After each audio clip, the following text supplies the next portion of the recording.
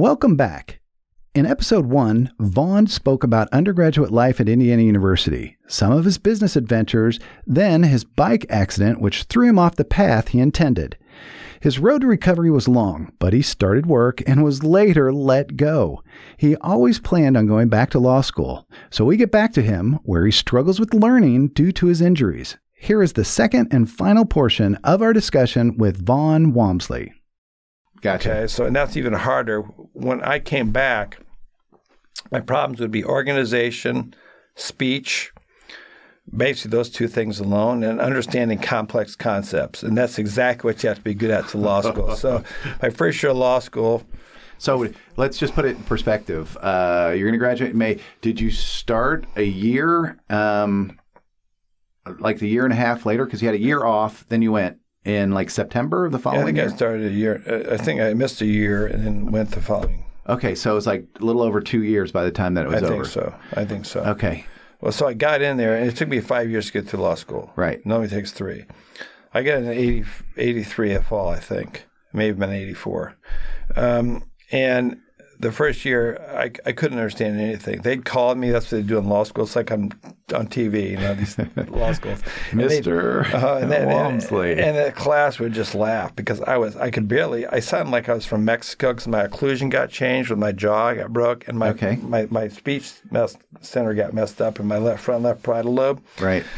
So I sounded Mexican. And interestingly, I speak a little Spanish. I took Spanish. I could speak Spanish. I could remember Spanish. El abogado. Abogado. Yo entiendo la lengua española para 2 años en mi escuela de primo a 50 años. ¿Sí comprende? Sí, por supuesto. Perfecto. Más o menos. Más o menos. Más o menos. Always a little más o menos and cerveza in there. Yeah, cerveza. Dos cerveza más o menos. So basically, I got straight after the first semester. But so you had a perfect streak going, though. So you flagged. Yeah. Flag. And, it's interesting. The one thing kids don't do this. I had several good friends, Sean Maloney, Jim Nolan, a couple other guys that took me under their arms, felt sorry for me. They let me in their law. They have their own little law groups, review groups. Right. Top dogs in our class. They took me under their wings. They tried to help me. I was getting so frustrated because I couldn't keep my organization. And when the day of the test would come, they say it'll all come clear on the day of the exam. It didn't come clear for me. It got more confusing. The pressure made things worse. And I remember Sean Maloney said, Vaughn, it was during an income tax with Professor Oliver, Oliver Winery. That's his down in 30. That's my professor. He owned that. Wow. Okay. And Sean goes, Vaughn, do not leave this test. He was sitting in the back. I was up front more.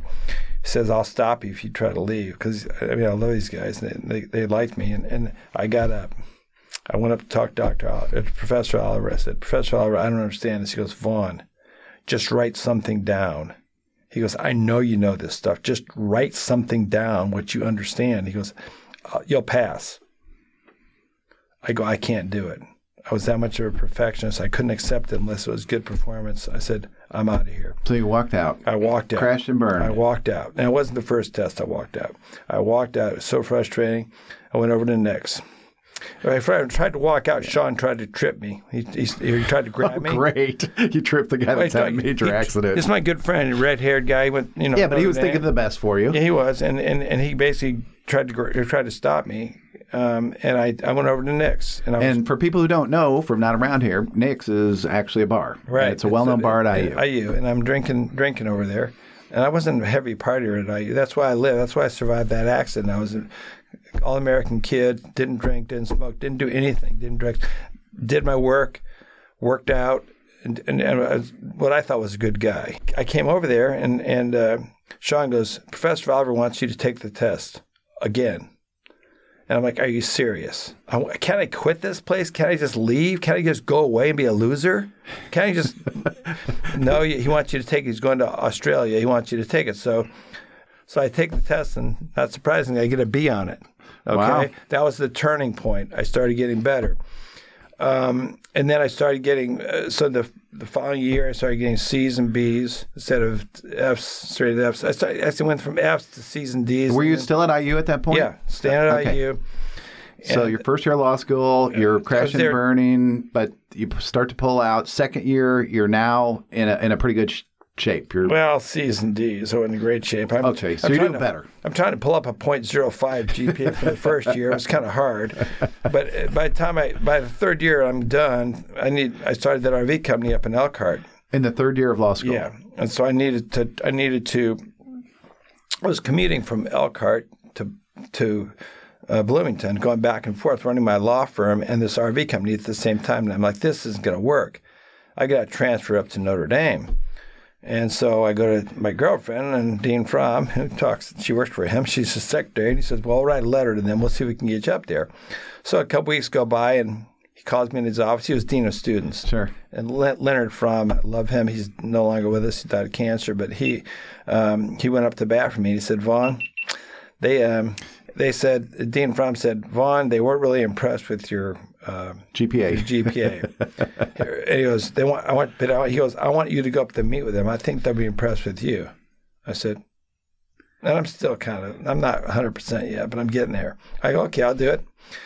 You can always send me in, coach. So I go up there, and there's Dean Link and Dean McLean. Dean Link's the head of the law school, and McLean's dean of students, like Dean Fromm was down at IU. And I go in and sit in front of these two guys, and they said, now, Vaughn, you realize most of our students are in like 90th percentile on their LSATs, right? And I go, yeah. So I got that. They go, yeah, we know. But most of our students also have 4.0 GPAs, and yours is 1.8. Right. I said, well, I can explain that. And then I told them the story, but I told you guys, I've been describing to you guys what happened to me. And they said, Vaughn, why don't you go out in the hall for a little bit?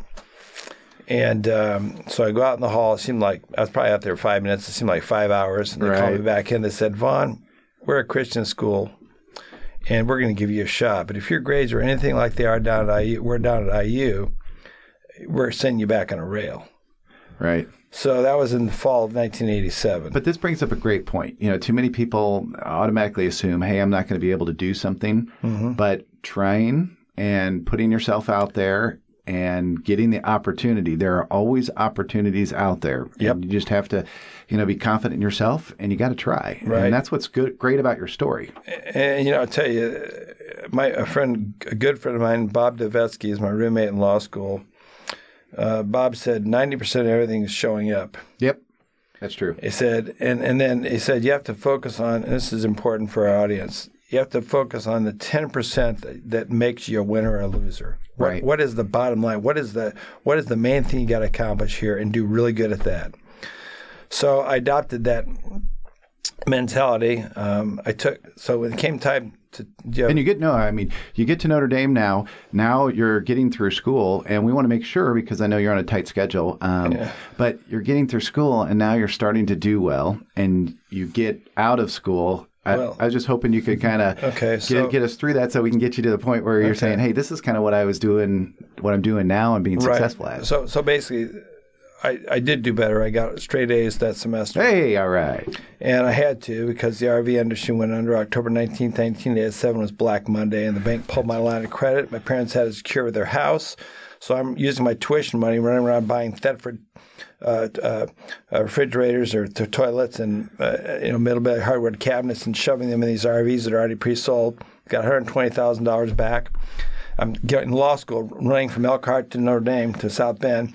Sold 8 units, got $120,000 out of them, paid the line of credit off, got my parents' house back. Yeah. Then lived in the basement of the Notre Dame law school, pretty much. I mean, not literally, but I was there 24 hours a day, and that's how I got. When your butt's on the line, that's when you perform. Because everybody always thinks when you're successful, oh, you had it so easy. No, it was hard. Everything was good. I mean, when I first started at IU, I could study 19 hours a day and couldn't remember anything. Right. That must have made you feel just super, right? Yeah, it was very discouraging. But I graduated, and And then basically I was going to take the bar exam, and my roommate said he was going to come in late. A little later, I said, "Don't wake me up." He woke me up. I reset my alarm. I got there an hour late. I missed passing by the first time on the bar by 5 points. Because you're an hour late. Yeah. How long is the bar exam? 2 days. So it's 2 days. So you missed. I was an hour late, but I missed the introduction to it, and they told you got to go at 12:30, not 12. So I handed it in at 12. The exam, I put it in this. They fingerprint and all this, very secured.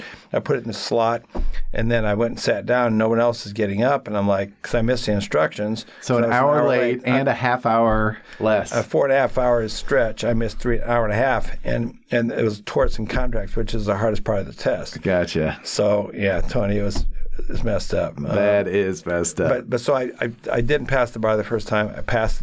I took it again. Passed it the second time. And my GPA when I graduated was probably 2.1, 2.2. It was. I mean, I pulled it up, but just barely above a C. Your life story almost sounds like full of second chances. The Lord's been good to me. Second chance to live. Yep. Second chance for law school. Second chance to pass the bar. Right. Good point. I don't know how many times you've been married, but if you're married twice, then I'll put that in there. Yeah. Only married once? No, twice. Unfortunately. Okay. Second chance. Yeah. Hey, we'll take it as a positive. Yeah, we have a good God. He gives us a lot of grace. Yeah, I do. Couldn't get a job. Literally, a good friend of mine, Terry Plank, loaned me money to buy his ugly suit, and I literally wore my shoes. I'm not kidding. I wore the soles walking downtown. I'm not lying. I wore the bottom of my soles out on my shoes. I've never done that. Okay, I mean, there's holes in the inside of them. Okay, and I finally got a job, Stewart & Stewart here in Carmel. Stewart & Stewart right up the road. Yeah. In fact, I got a job as deputy prosecutor in Madison County. And then I did a couple of trials. I wasn't even that good. I think I won 1 out of 4. It's a lot harder when you. Let's not put that on the commercial. You're beyond reasonable doubt. It's a different standard than I know. I'm civil, just messing right? with you. But then they saw me and they thought I had a lot of trial experience, which I had some. They hired me and they gave me all their hard cases, and I was up for it. I won most of them. I became their hard cases, personal injury cases. Yep. Because I had... And it's a couple criminal where I was defending criminals. Okay. Because when I heard your stuff on the news... Alleged criminals. When I heard your stuff on the news, you made it kind of like your life mission that personal injury, because of your personal story of being injured, that you wanted to help others out. Well, I learned that people that are cruising along in their life and they get knocked off, they get off track, which is like happened to me. It's really hard to get back on track, and I knew that. And the people that, a lot of people that call me, hire personal injury attorneys, they're the ones that their lives they don't know attorneys, and they're hanging on to paycheck to paycheck. When you hit them and they get hurt, yep, they don't have any money coming in. It's devastational. It gets them off, and so I made that my mission, was to help people that would find themselves in the situation I found myself. How many cases have you actually? I don't know if over 4,000 litigated. I haven't litigated, but I've represented over 4,000 people. 4,000. So if you just multiply that times the number of people times the number of people affected by those people, the Lord's used. You've helped thousands and thousands of people. Yeah, and it's been a great privilege. It's been a great honor, and I'm very happy with my career that I've been able to do this. The biggest, but one overriding thing is, as I was becoming more, the first time I've had multi-million-dollar settlements all over the country, and I'm talking big settlements. What's your largest? Can I ask that? 7 figures. I'll say 7 figures. Okay. I've had several of those, and I've gone against incredible odds. I've taken 8 lawyers on down in Dallas, Texas. Really? I'm sorry, in Las Vegas, Nevada. And oh no! But at least you're not bitter. Yeah. I'm not bitter at all. I think it's fun.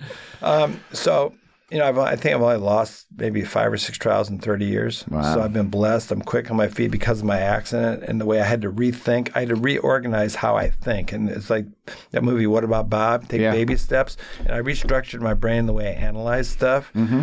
And so since then, I started making a bunch of money in personal injury.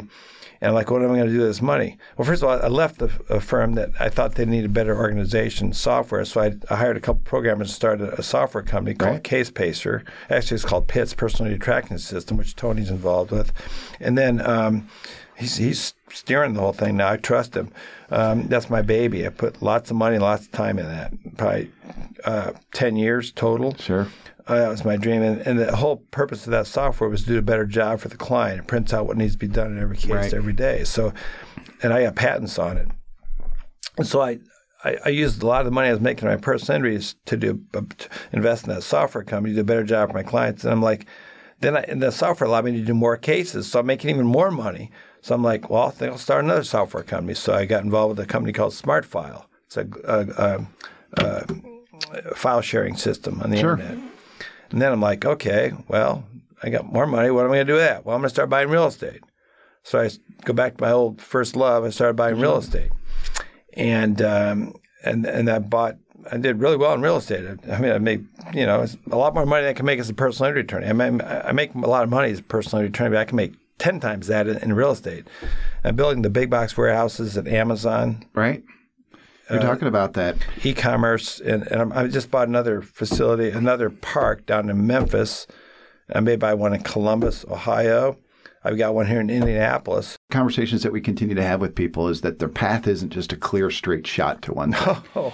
And yours, you got knocked off the path, then got kicked down the road, and then it got knocked again, and you keep jumping back, right? It's real estate, it's painting, it's law, it's, oh my gosh, my life's over. Hey, my life's back. Now I'm going to be a lawyer. Hey, I want an RV company. And so the whole idea is just to open these kids' minds up to there's so many opportunities out there, so many different ways to get there, and it's not always a straight shot. I agree with that 100%. And just never give up. Never give up. Never give up. But don't try to do it on your own. All the books that, we went through one season, we had like 6 or 7 books. Almost every one of those books says exactly that same thing. Mm-hmm. If they would have given up, they wouldn't be the person that they were. If they wouldn't give it up, it just keeps saying it over and over. And you're a great example of that. Thank you. I think the thing that you need to realize is you're not in control. And if you think you're in control, then you think you can guide your path. Right. You'll get frustrated when you get off what you think your path should be. Any other ideas on money? Let you maybe something you've taught your kids about money? Well, I've done a bad job.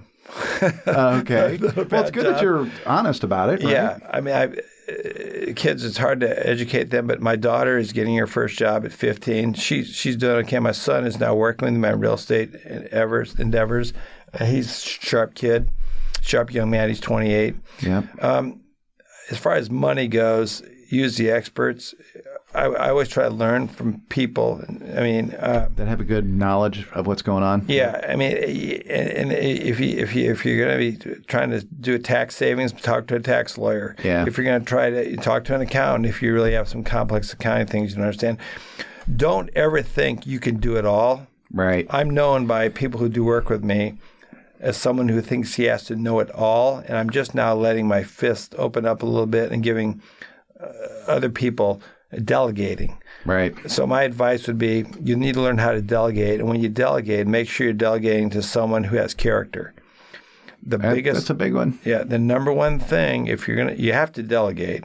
You can't do everything. So when you do delegate, make sure you have references, make sure you've vetted the person you've talked to, make sure their character, talk to them, where do you go to church? You have a family, guys that have had 3 wives and 6 girlfriends and they've filed bankruptcy 3 times. You don't really want them as your partner. You don't want to give them a lot of authority. So character, ethics, and those different types of things are very important. That's very important. On the last podcast, one of the things we said was, if you are planning from the tax perspective, you can't do it on April 14th and expect to get a big tax refund on the 15th. You got to do it well in advance. I tell people all the time, if you don't get it in September before the year ends, you're probably a little too late because you got to move things around and get things lined up. But Tony, anything you want to say? You have been incredibly quiet. I'm looking here at the monitor and I have a straight line, which... Yeah, what in the heck is going on here? I was just listening to the story, trying to soak it up. And I think you heard some new stuff, right? Heard some new stuff. I've heard part of the story before, not all the story. I'm sure it's still not all the story. There's a lot there. There's a lot left. On the kids piece, I think it's just such a big taboo thing historically. Is like when I was growing up, my mom and dad started a business in the house, and I really didn't feel like I was allowed to ask how much, Dad, how much do you make? Mom make? Or... How much does the company make? And if I did ask that, I wouldn't get a straight answer. Right. So I just kind of learned that that's not something you ask about. And not understanding that as a kid is horrible, because then you grow up and you get the same thing. You end up graduating from high school or college, and you get in your job and you have no idea how to manage money. Mm-hmm. Money is an important piece, although I say money is like air, because it's no big deal unless you're not getting any. Right. Exactly. But the kids, to learn how to, the power of compounding and investing, saving, the power of donating some of your money to a cause of your choice, of your liking, makes you feel good inside. But then it also gives you another incentive to save and have more, so you can share more. Do you want to hear something on compounding I just read the other day? $97 billion of the $100 billion that Warren Buffett made was after the age of 65. Wow. And he started investing when he was 10. And the whole point of this book was you got to compound, because if you don't compound, you'll never get there. So I just thought that was so amazing. Sorry to interrupt. No, and I'd say on top of that is the whole, the lifestyle creep. So you start getting more and you start buying more because you always want to buy something more. And you got to make sure you're paying yourself and saving first, and don't spend it all, because when you have one of those corrections like we're talking about with the market with Black Monday. And you got crushed. And you get crushed. And a lot of people get crushed because they don't have that emergency fund. I can't remember what the percentage is in the U.S., but sometimes, it's people that can't handle a $400 emergency spend is like 70-80% of America or something. But what's crazy is the average that individuals at a lower socioeconomic level spend on the lotto a year is over $400. So it's really about behavior and making sure that you make better decisions. But, there's a lot tied up in that whole comment too. So. Yeah, absolutely. Anyway. But anyway, I know it's just a little bit after the time that you want to get out of here. I want to thank you, Mr. Walmsley, for being here. Thank you. An incredibly interesting store, second chances, and having people hear some of that is very helpful. So until the next time, we thank everybody, and we'll talk to you soon. Thank you. Thanks. Cheers. Thanks for being here. Don't forget to like, subscribe, and comment on the podcast. We'll see you next time for more Money with Mac and G.